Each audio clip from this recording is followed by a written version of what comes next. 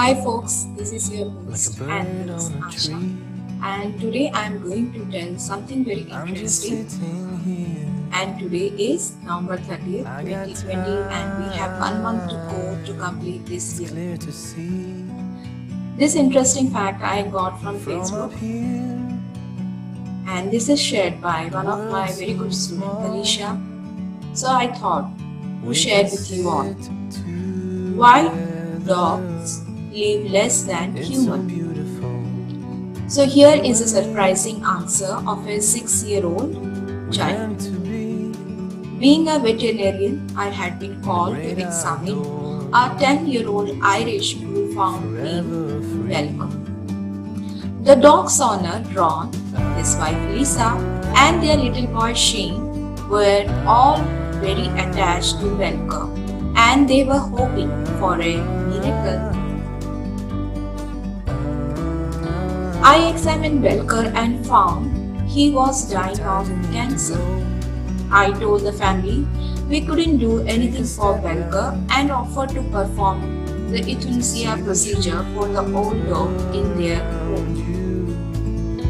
As we made arrangements, Ron and Lisa told me they thought it would be good for a 6-year-old Shane to observe the procedure.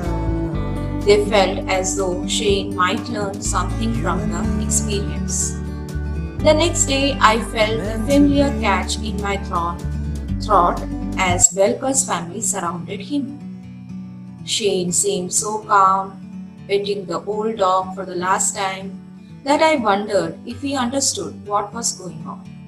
Within few minutes, Belka slipped peacefully away. The little boy seemed to accept Belka's transition without any difficulty or confusion.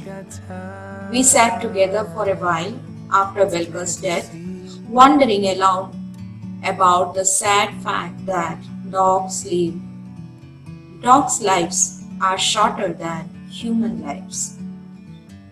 Shane, who had been listening quietly, picked up and said, "I know why." Startled, we all turned to him. What came out of his mouth next stunned me. I had never heard a more comforting explanation. It has changed the way I try and I live. He said, people are born so that they can learn how to live a good life, like loving everybody all the time and being nice, right? The 6-year-old continued, well, dogs already know how to do that, so they don't have to stay for as long as we do. Live simply, love generously, care deeply, speak kindly.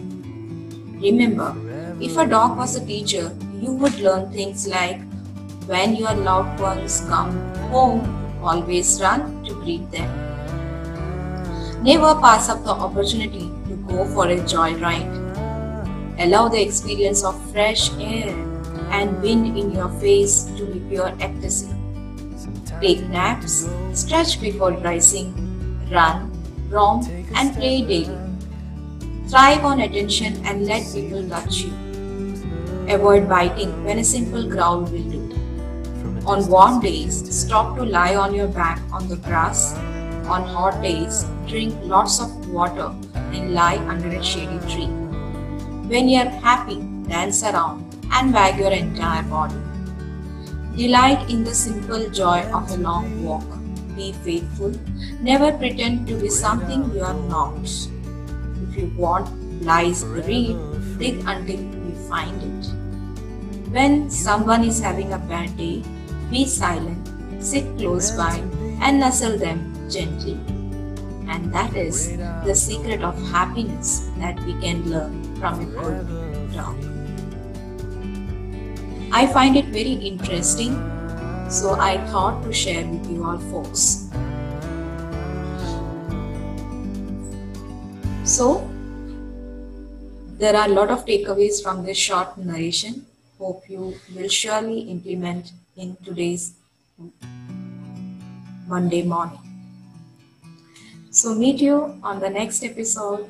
Thank you for your overwhelming response and keep listening to my podcast.